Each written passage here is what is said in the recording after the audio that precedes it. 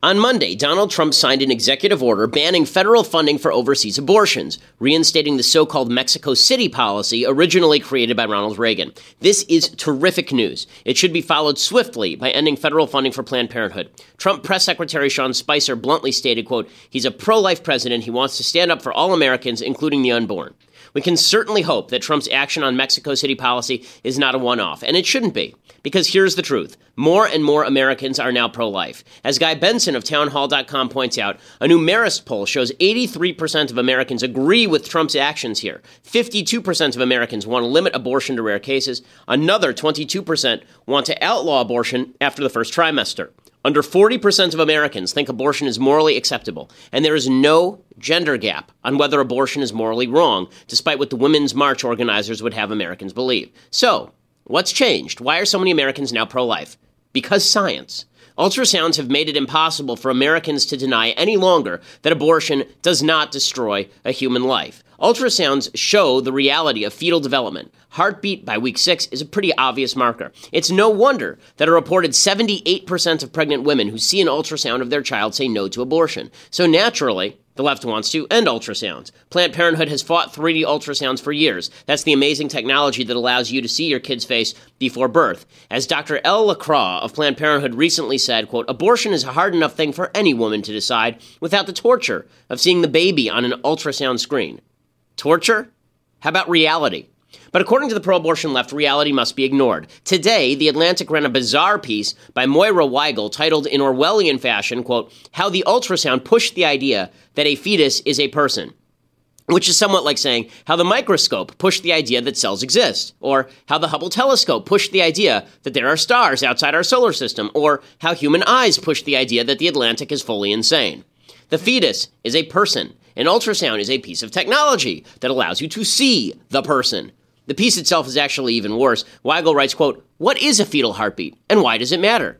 Fetal heartbeat measures are based on two assumptions. First, that an ultrasound image has an obvious meaning. Second, that any pregnant woman who sees an ultrasound will recognize this meaning. Science does not bear out either assumption." Well, yeah, it sort of does. Weigel's science denial here is pretty incredible. Having seen repeat ultrasounds of both my children, the fetal development is clear and undeniable. And it is nearly impossible to see such images without recognizing that there's a child in there, not some random clump of cells. Weigel might talk to an OBGYN or two before declaring ultrasounds vague and uninformative. But Weigel goes even further, assuring readers that ultrasounds were primarily a form of warfare against women, rather than a tool allowing doctors to identify problems with fetal development as early as possible. This is a direct quote from her article now. After the war, Army-trained scientists and Army-funded laboratories demobilized the technology, turning away from the ocean toward women's bodies. Ultrasound made it possible for the male doctor to evaluate the fetus without female interference. Yes, really, this is the ultrasound. It's a war on women. That's basically the argument. Side note here. Okay, when my second child was born, my first child had a heart issue that got fixed after she was born. Our second child, we actually did an ultrasound of while he was in utero to determine whether he had the same issue. Thank God he didn't, but that wouldn't have been possible without ultrasound. The left's war for abortion now takes no prisoners. Science itself must be fought tooth and nail if women are to keep killing the babies in their wombs. It's not going to work. I'm Ben Shapiro. This is The Ben Shapiro Show.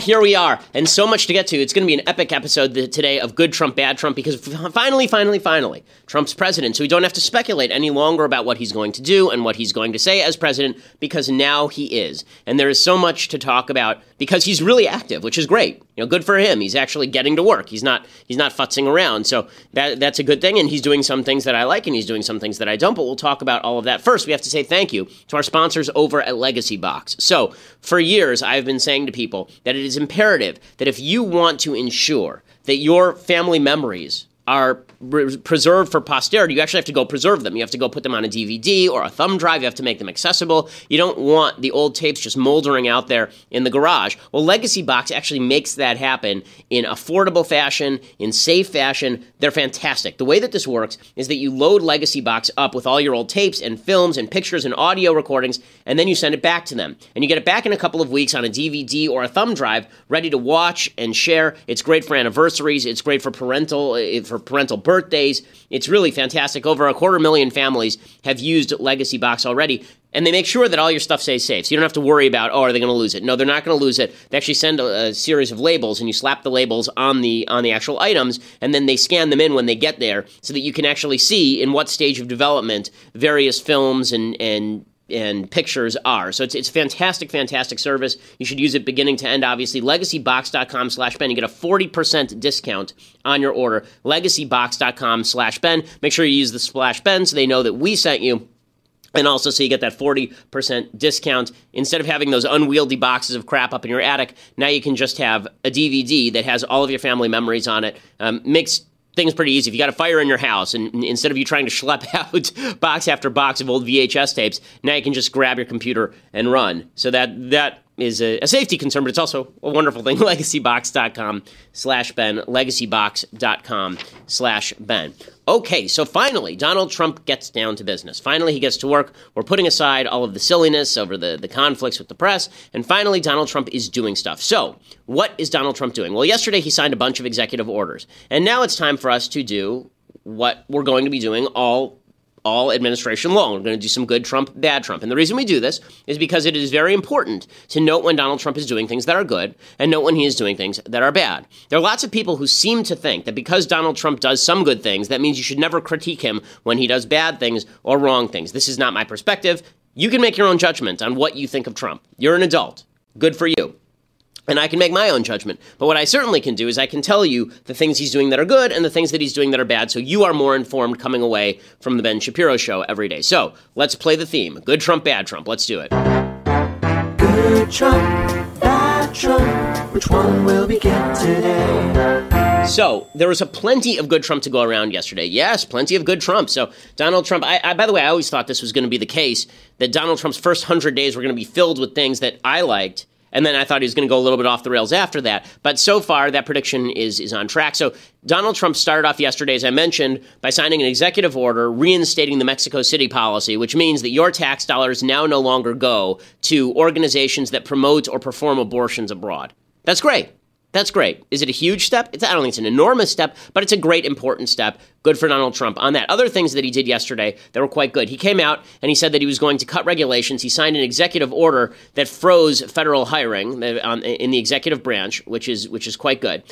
So here is a clip of him talking about it.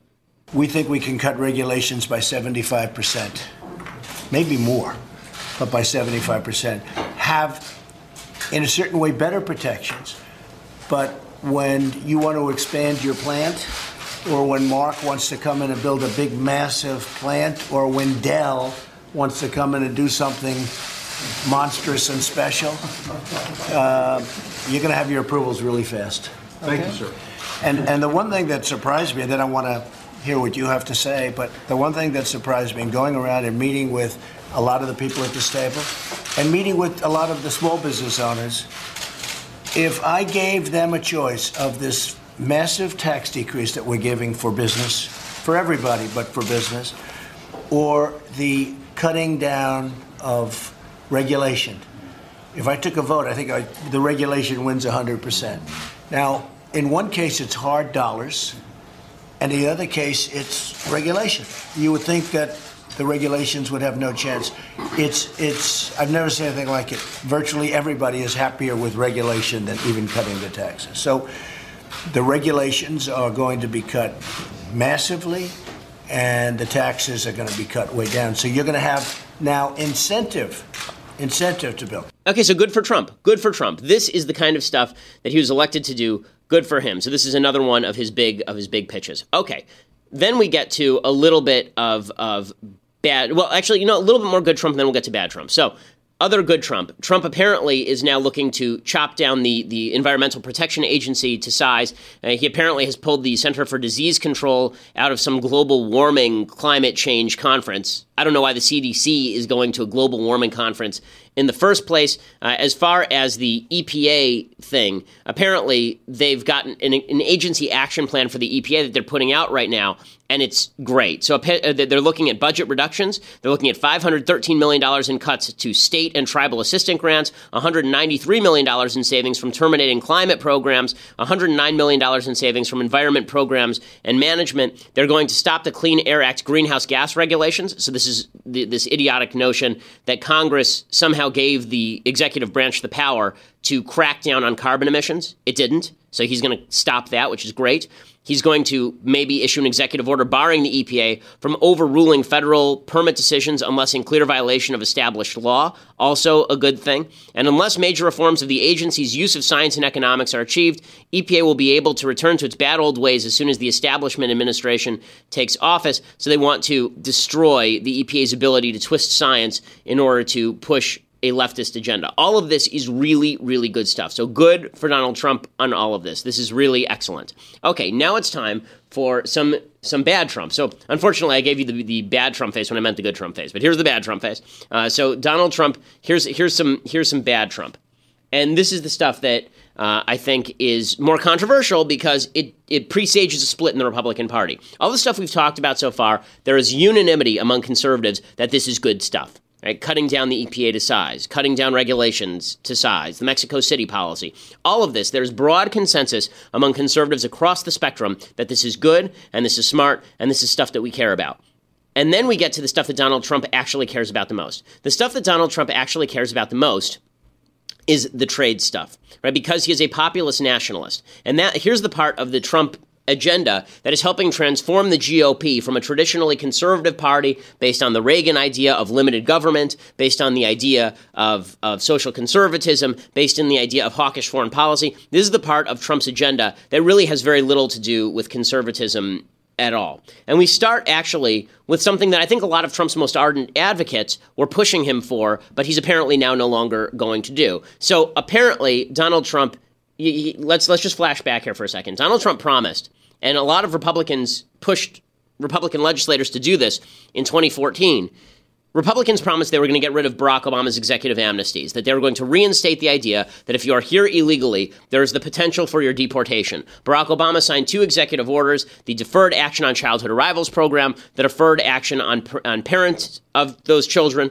Those were his 2 big executive actions with regard to illegal immigration. And Donald Trump, lest you forget, promised openly throughout the campaign that on day one he was going to get rid of DACA and DAPA. Here was Donald Trump back in September saying exactly that.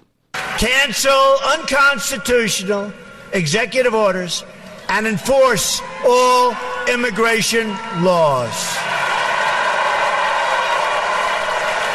We will immediately terminate President Obama's 2 illegal executive amnesties in which he defied federal law and the Constitution to give amnesty to approximately 5 million illegal immigrants. 5 million.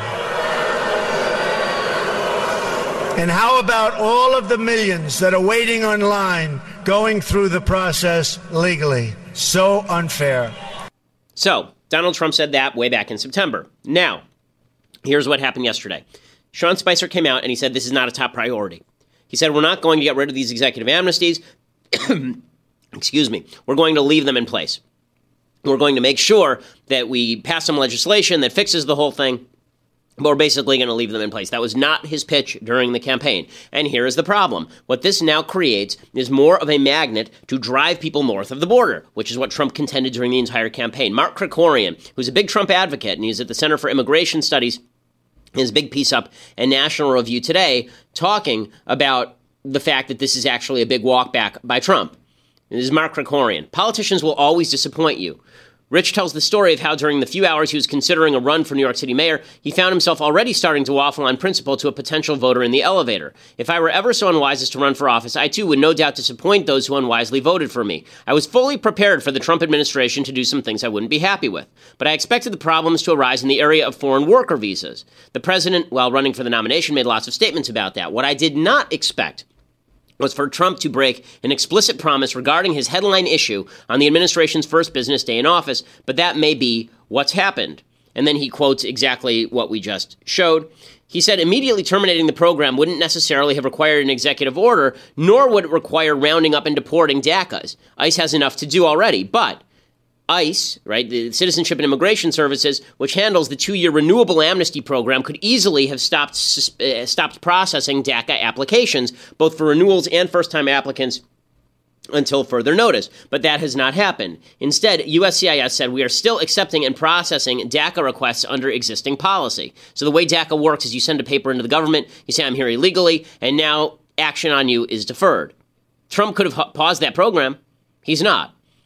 Right now, there are 800 illegal aliens receiving work permits during the first business day of the Trump administration. And despite the fact that suspending the DACA program would simply require a memo to the USCIS, it's at least possible that this is a snafu. There wasn't that much of a campaign infrastructure. There's time to do this still, or it could be that Reince Priebus and company were able to convince Donald Trump that it's politically unpopular to get rid of DACA and to target the quote-unquote dreamers, and so Trump is leaving that in place. So that is bad Trump. That is not a good thing. Other stuff that is bad Trump. So you remember that Donald Trump promised, and he's been promising for weeks, that they were going to move the Israeli embassy, the embassy in Israel, to Jerusalem. Here is Sean Spicer yesterday doing his press conference, basically suggesting that this is not going to happen. We are at the early stages in this decision-making process. It's not whether, it's when and how. There's a reason you go through a decision-making process, and that's what we're in the process of starting right now. Okay, so when they say they're at the beginning of the decision-making process, there's no decision-making process. You either do it or you don't. He promised he was going to do it. He's not doing it. That is a walk back. So that's other bad Trump. I think the biggest bad Trump is something that is very controversial among Republicans, and that is this free trade stuff. So as you know, I'm an ardent advocate of free trade, basically because free trade makes people on both sides of the trade better off. Now, there may be people who are disadvantaged by free trade, namely the people who are not competitive in a global market. And those are the people that Trump is pandering to. So yesterday, Donald Trump he writes a memo basically saying that he's going to revoke TPP, right? He signed an order withdrawing the United States from TPP, and he said that this order was dedicated to the working man, right? This is the way that he phrased this. It was dedicated to the working man, and this is part of his broader anti-free trade, anti-capitalism. Free trade is just part of capitalism, folks. If you don't believe that free trade is part of capitalism, I suggest that you boycott every business with which you actually do business because you want to make yourself richer. It's not going to work. Right? Donald Trump told business leaders today that they have to make their products here or suffer a big border tax. Is clip 15, if we can play that. The one thing I do have to warn you about, when you have a company here, you have a plant here, it's going to be in Indiana, or it's in Ohio, or it's in Michigan, or it's in North Carolina, or Pennsylvania. So you have 50 great, wonderful governors to negotiate with. So it's not like we're taking away competition. But if you go to another country and you decide that you're going to close and get rid of 2,000 people or 5,000 people, I tell you, United Technologies was an example with Carrier, and I got involved 2 years after they announced. So, in all fairness, that was tough. But United Technologies was terrific, and they brought back many of those jobs.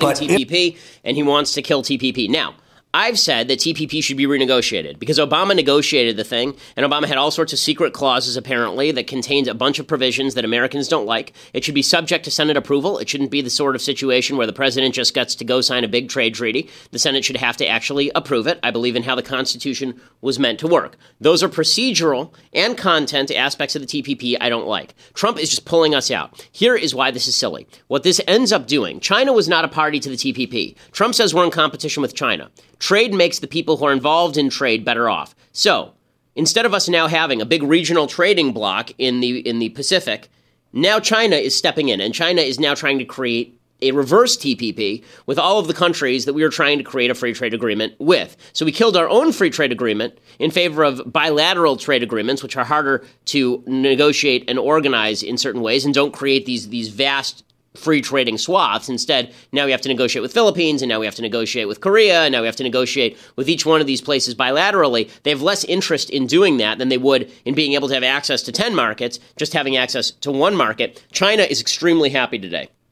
Really, you look at what the Chinese newspapers are saying, and they are ecstatic about Donald Trump getting rid of TPP. The other group of people who are ecstatic about Donald Trump getting rid of TPP with no plan to replace it, really, the other group of people are union leaders. Now, I'm old enough to remember when Republicans were skeptical of union leaders like Richard Trumka and the people at the UAW and all of these various unions that had signed bad union contracts and helped bankrupt American business. I'm old enough to remember when that was a problem.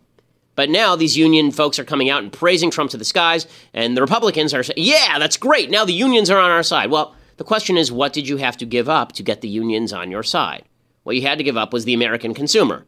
What he had to give up was some points of growth in the American economy. What he had to do was sacrifice certain interests to the interests of the unions. So now we're pandering to unions in the same way the Democrats pander to unions. Democrats pander to unions by using the National Labor Relations Board in order to cram down bad deals on companies, and Republicans pander to unions with massive tariffs and with anti-trade regulations that allow unions to make a buck off the American taxpayer without actually creating a better product. Here's the union leaders out there yesterday praising Trump. 3 million of our members in the United States was nothing short of incredible. And we will work with him and his administration to help him implement his plans on infrastructure, trade, and energy policy so that we really do put America back to work in the middle-class jobs that our members and all Americans are demanding. Thank you very much. And our people are saying, yeah, win, win, win, because all the union leaders are on our side. Yeah, except for the fact that these union leaders are what made American business non-competitive in the first place in many ways, which is leading to these tariffs, which are impoverishing American consumers.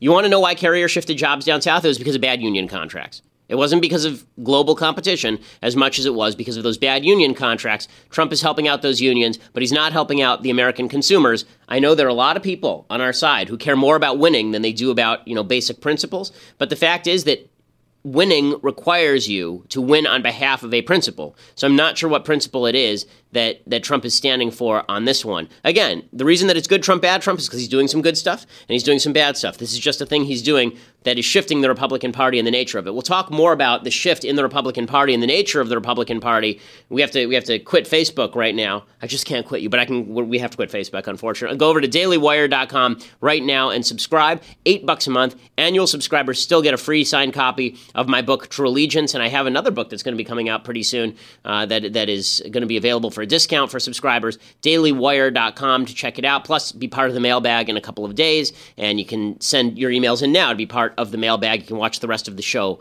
live, and we're starting a Shapiro store anytime now, so all those goodies will be available. dailywire.com to join the most popular conservative podcast in America.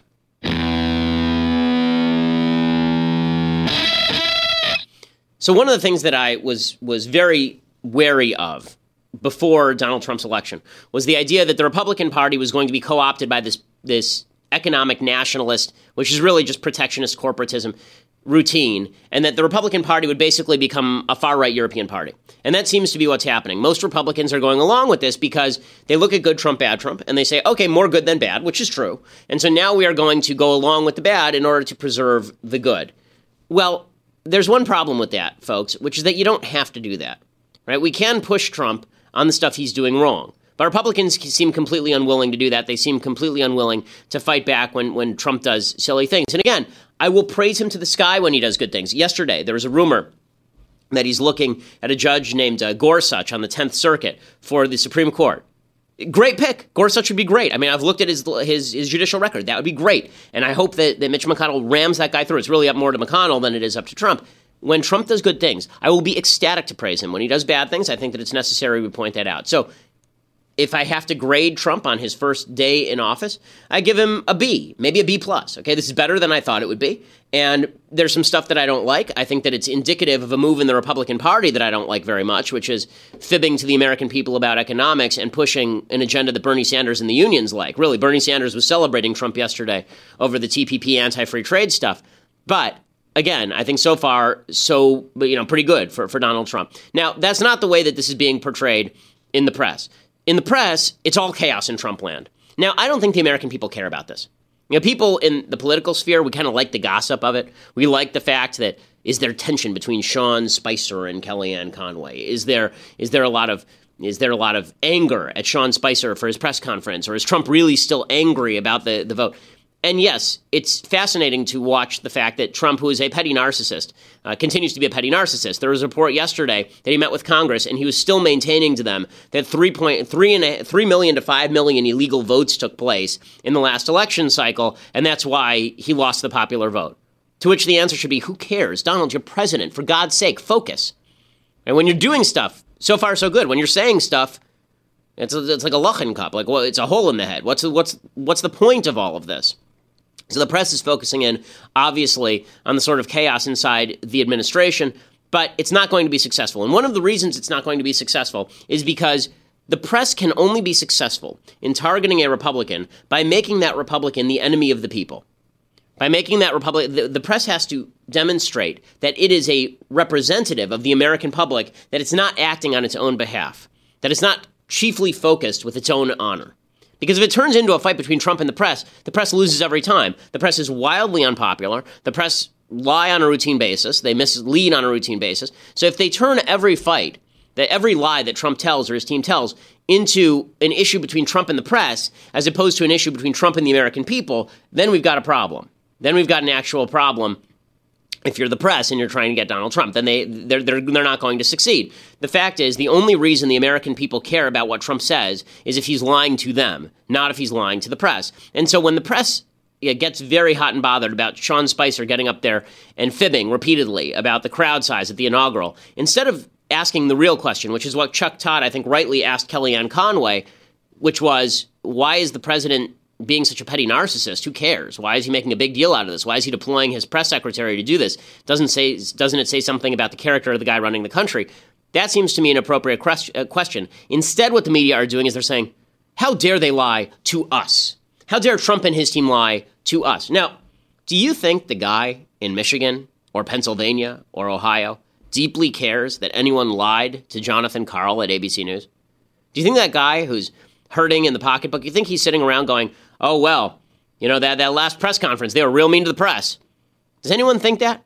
Yesterday, Sean Spicer held his second press conference. This one, he actually took questions. The first question he gave to the New York Post. Now, normally, the first press conference goes to the AP. It goes to the Associated Press. It went to the New York Post instead. And people like Mike Grinbaum at the New York Times, who I've met, seems like a nice guy, he tweeted out that this was just insane. How could they possibly not go to the AP? Do you think anyone, a swing voter in rural Pennsylvania, gives two good craps about whether AP or the New York Post got the first question?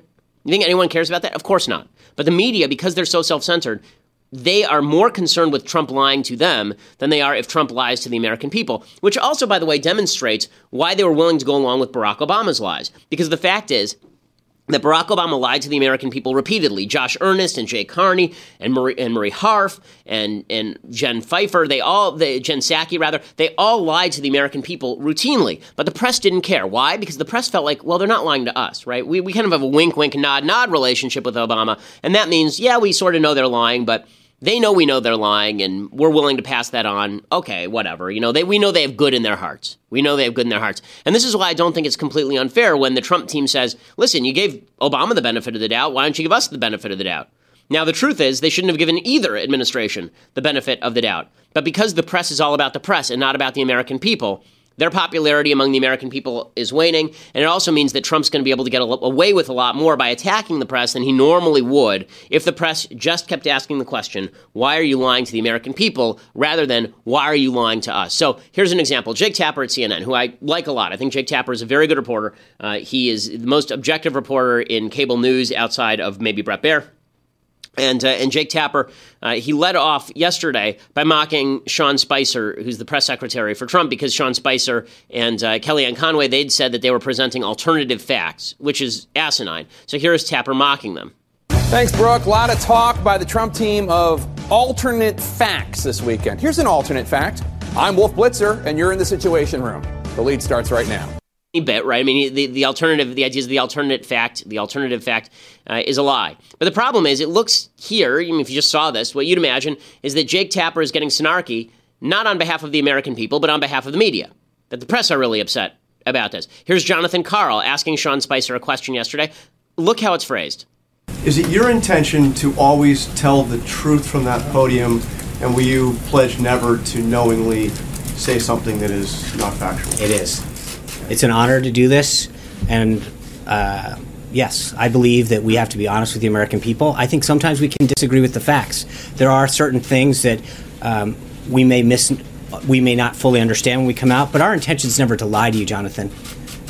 Our job is to make sure that sometimes, and you're in the same boat. I mean, there are times when you guys tweet something out or write a story and you publish a correction. That doesn't mean that you were intentionally trying to deceive readers of the American people, right does it? So a couple of things to point out here. One is Spicer, unconsciously, because this is the way the question is phrased, immediately turns it into, the question is not, will you always tell the truth to the American people? The question is, will you always tell the truth to the press? And then he says, well, it's not our intention to lie to you. So now it's a press versus Trump issue. Nobody cares about the press. Nobody cares if you lie to the press. People care if you lie to them. People care if you lie to the American people. And unless the press can set themselves up as a proxy for the American people, they are going to fail in this fight. Second, I do have to point out the mild hypocrisy here. Sean Spicer says, we want to be given the benefit of the doubt when we make a mistake. We'll try to give you the benefit of the doubt when you make a mistake. That's not accurate. Zeke Miller in the New York Times tweeted out that thing about MLK's bust not being in the Oval Office, and then he corrected it pretty quickly. And the Trump team has just been going to town on that, which is fine. I mean, they can go to town on it, but let's not pretend that everybody is being given the benefit of the doubt on all of this, because they're not. The media have also trotted out people like Dan Rather to critique this. Okay, Dan Rather lied to the American people in 2004 when he put out a bunch of false information about George W. Bush being AWOL while he was in the Air National Guard, and now he's the voice of truth? He's the voice of truth? You wonder why people don't trust the media? This is why. Listen, we simply cannot. I don't mean journalists, I don't mean the White House per se. None of us can go into this world of alternative facts. Listen, 2 + 2 = 4. That's a fact. There's no alternative to it. Water runs downhill. That's a fact. It snows in Alaska. There's sand dunes in Saudi Arabia. These are facts. This idea of alternative facts, this is a propaganda tool. And look, you and I know that Ms. Conway is a very smart lady. And she didn't just offhandedly say this. They've made this point before. I don't think that even most of the very Trump supporters who really believe in him want us to deal in a world of alternative facts. You can't have Dan Rather out there promoting truth. He is not your spokesperson. It's like having Brian Williams go out there and talk about how there's no such thing as alternative facts. Yes, I fought in World War II. No. And because the press is so bad at this, because the press they portray themselves as an elite, because the press see themselves as a different sort of clique with special rights, that allows people to demagogue the issue. It allows people to turn the issue not into, is the Trump team fibbing to the American people, but this is just a battle between Trump and the press, right? This is what Bill O'Reilly did yesterday. He says that the press is just going to war with Trump. Many in the media had a vested interest in seeing President Obama succeed. And those same exact people have a vested interest in seeing Donald Trump fail. He knows it, you know it, and I know it. Doesn't change the fact. That's okay. That doesn't change the fact on the ground, which is that somebody fibbed. But O'Reilly is right that because this gets posed as a conflict between Trump and the press, Trump is going to win that conflict every time. Now, does this answer all of the questions about Trump's persona? No, I don't think that it does. Okay, so Sean Spicer yesterday at his press conference, he was asked about why Trump keeps focusing on crowd size and all this, and here was Spicer's answer, and it's a little disquieting to those of us who actually think the President of the United States ought to be stable and not quite so thin-skinned. There is this constant theme to undercut the enormous support that he has. And I think it's just unbelievably frustrating when you're continually told it's not big enough, it's not good enough, you can't win. And hold on, let me just, because I think it's important. He's gone out there and defied the odds over and over and over again. And he keeps getting told what he can't do by this narrative that's out there, and he exceeds it every single time. And I think there's an overall frustration when you turn on the television over and over again and get told that there's this narrative that you didn't win, you weren't going to run, you can't pick up this state. That's not, that's a fool's errand to go to Pennsylvania. Why is he in Michigan? How silly. They'll never vote for him. A Republican hasn't won that state since 88. Pause this. And okay, so, wah. Somebody call the wambulance. He's the president of the damn United States. I mean, I'm sorry, but this is now insecurity in search of a rationale. There's no reason to be insecure when you were just elected president of the United States. If you would imagine an ego boost, that seems to me like that'd be a pretty massive ego boost, wouldn't it? That you win president of the United States? If you're looking to shore up your insecurities in life, being elected president should do it. But what you see here is that there's this pathological insecurity, and that's something that's troubling. That's something that's a problem. And that's what the press, if they actually cared about truth, that's what they should be asking about, is why does Trump care about any of this? Why isn't he focusing in on the issues? And thank God it looks like when Trump comes to policy, maybe he is starting to focus in on the issues. But it's going to be, I think, a constant battle between Trump's ego and between his policymaking to see where this administration goes. And if he's this insecure this early, if he's this insecure right after being elected president and he's in his honeymoon period, that does not bode particularly well for the future. Okay, time for some stuff I like and then some stuff I hate, and then we'll deconstruct a little bit of culture. So, things I like. So I've been doing, because the press is so all-fired eager to declare that we're on the verge of dictatorship, I've been reading actual biographies of dictators. So this is a biography of Franco. So General Franco was the dictator of Spain. What's amazing is that people don't know anything about Franco. Franco's sort of the great unnamed dictator of the 20th century. Franco was the dictator of Spain from 1935 to 1976. Okay, you understand that Spain only became a constitutional democracy in 1978. That's when they actually had a constitution. So when we talk about the idea that democracy is fragile, that republics are fragile, they really are. I mean, they really are. A lot of democracies fall into despotism pretty easily. Franco was more of a weak dictator than a lot of other dictators. He wasn't genociding people as a general rule. He was imprisoning dissidents, But the fact is that right there in the heart of Europe, you had a dictator who ruled for 40 years in the middle of Europe, and nobody seemed to care, which again demonstrates that the truth is the public isn't all that averse to dictate. This is one of the sad truths that I think we're figuring out in America, just generally, and this is not about Trump. This is just the general American mindset, which I'll discuss in 1 second. The general American mindset is the dictatorship ain't so bad so long as the dictator's your guy.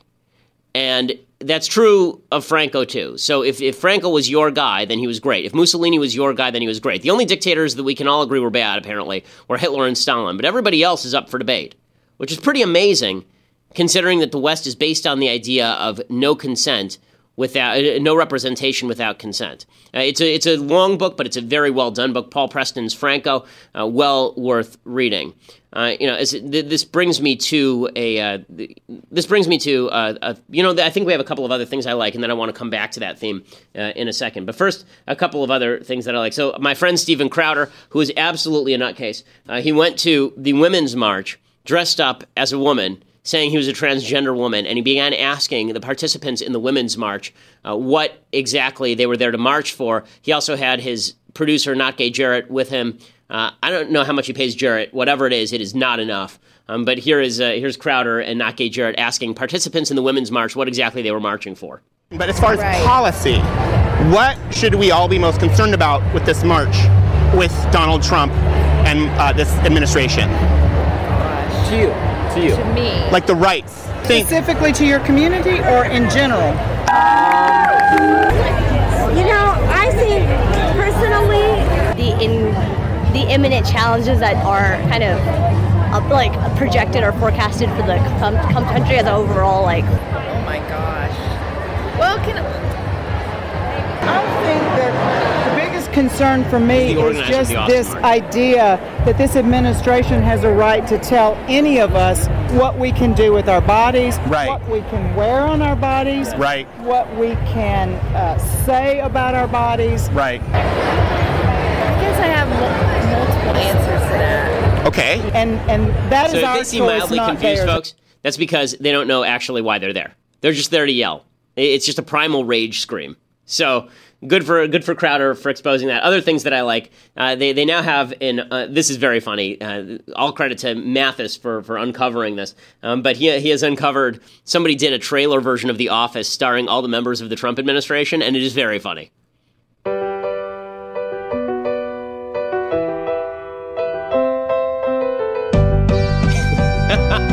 It's a picture of Trump for people who can't actually watch. This is why you have to subscribe. And there's Mike Pence looking all awkward. And there's Paul Ryan.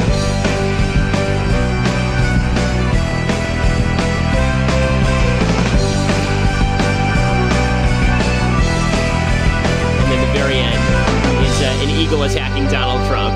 The Office, Donald Trump edition. So very cute. Very, very funny. Okay, final thing that I like. A woman yelled at a Trump supporter and she was kicked off a plane, and we have tape of it. And so this is pretty glorious.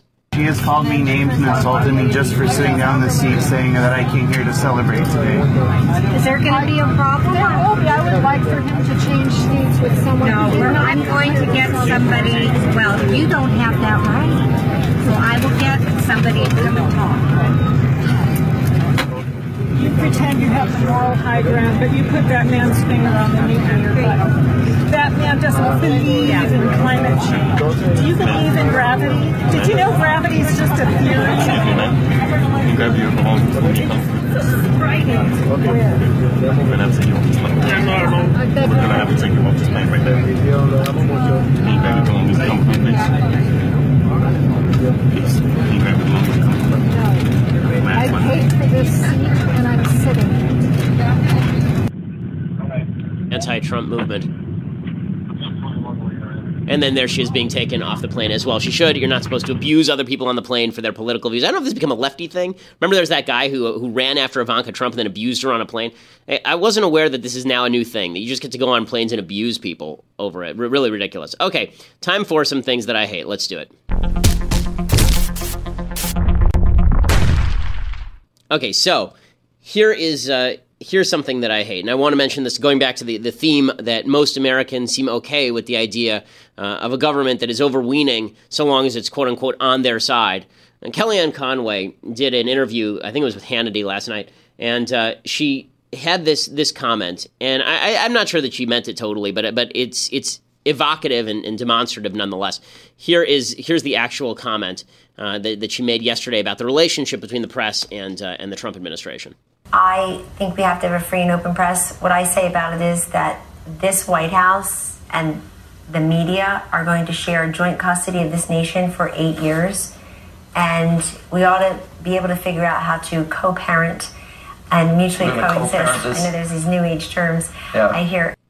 Okay, no, you don't. Okay, no, you don't. I'm sorry, you're not my mother. You don't have custody of me. You don't have custody of the nation. You don't have custody of anything. Okay, Donald Trump has not been given custody of the American people. Donald Trump is president of the United States. He now has a job to do, and that is to fulfill his constitutional duty. But this vision of people in government, this is not a conservative vision.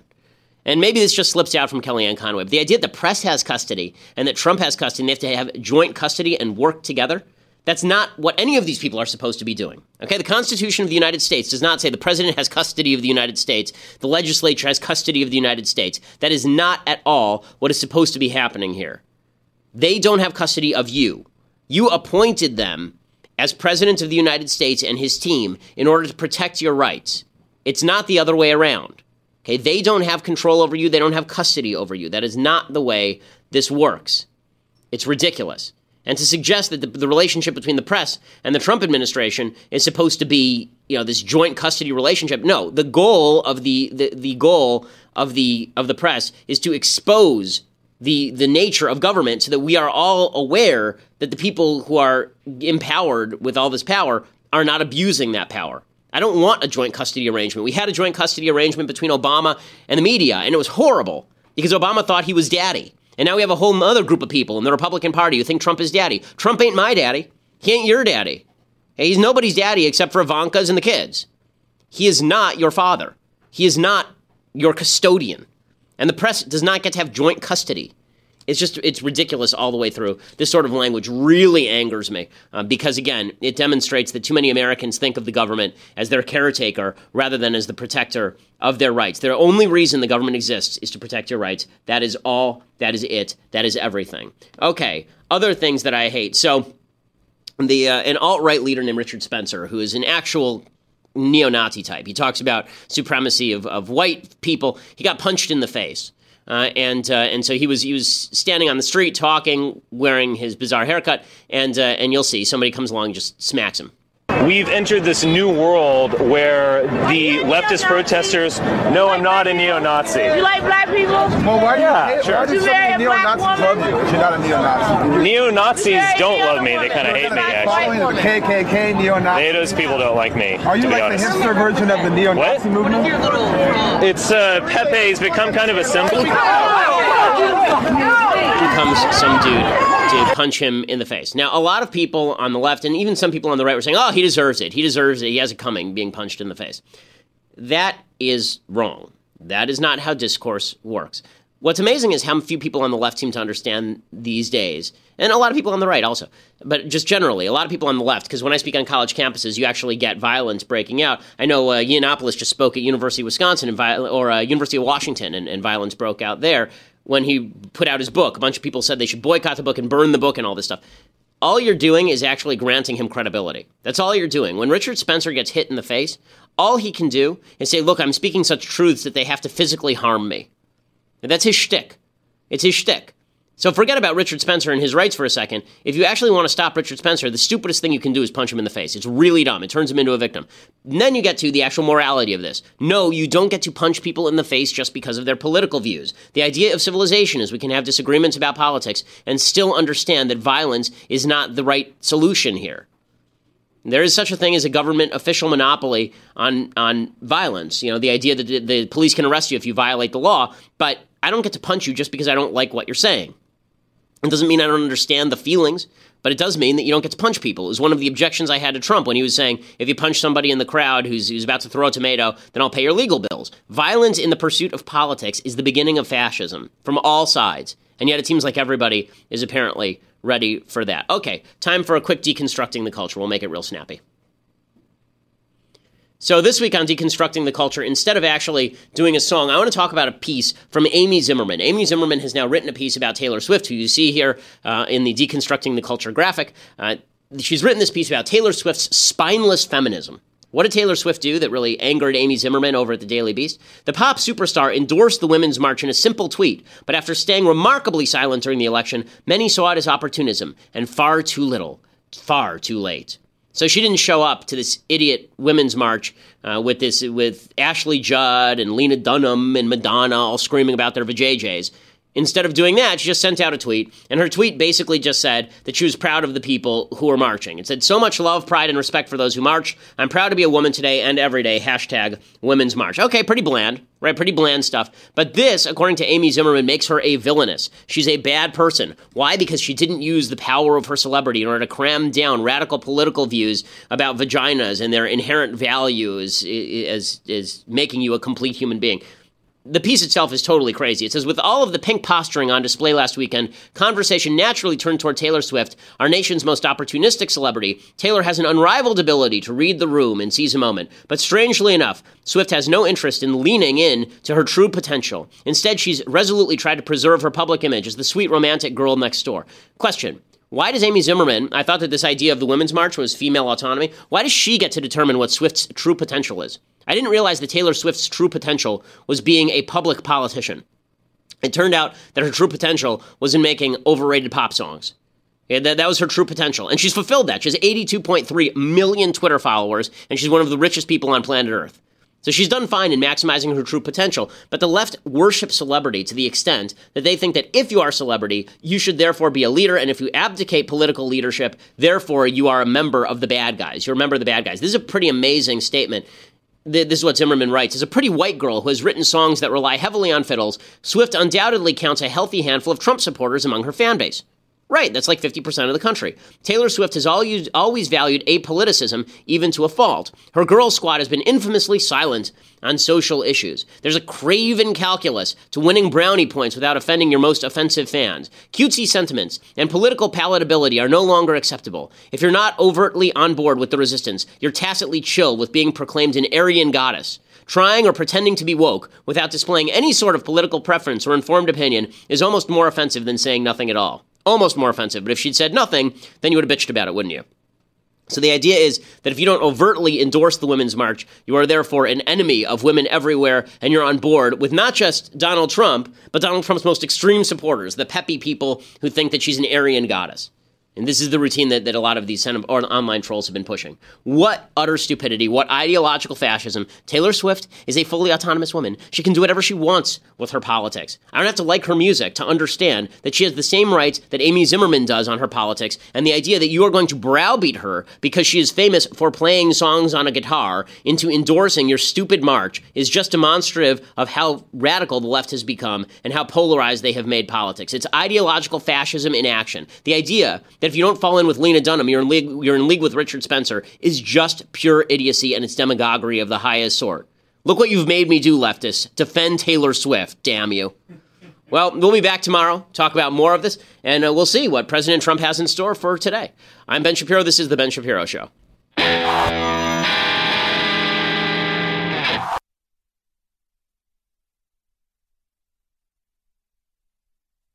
We'll get to more on this in just 1 second. First, Pure Talk believes in American values, and that free should mean, like free. So when you switch to Pure Talk today, you'll get a free Samsung 5G smartphone. There's no 4-line requirement, no activation fee, just a free Samsung that's built to last with a rugged screen, quick charging battery, and top-tier data security. Qualifying plans start at just $35 a month for unlimited talk, text, 15 gigs of data, and a mobile hotspot. Pure Talk gives you phenomenal coverage on America's most dependable 5G network.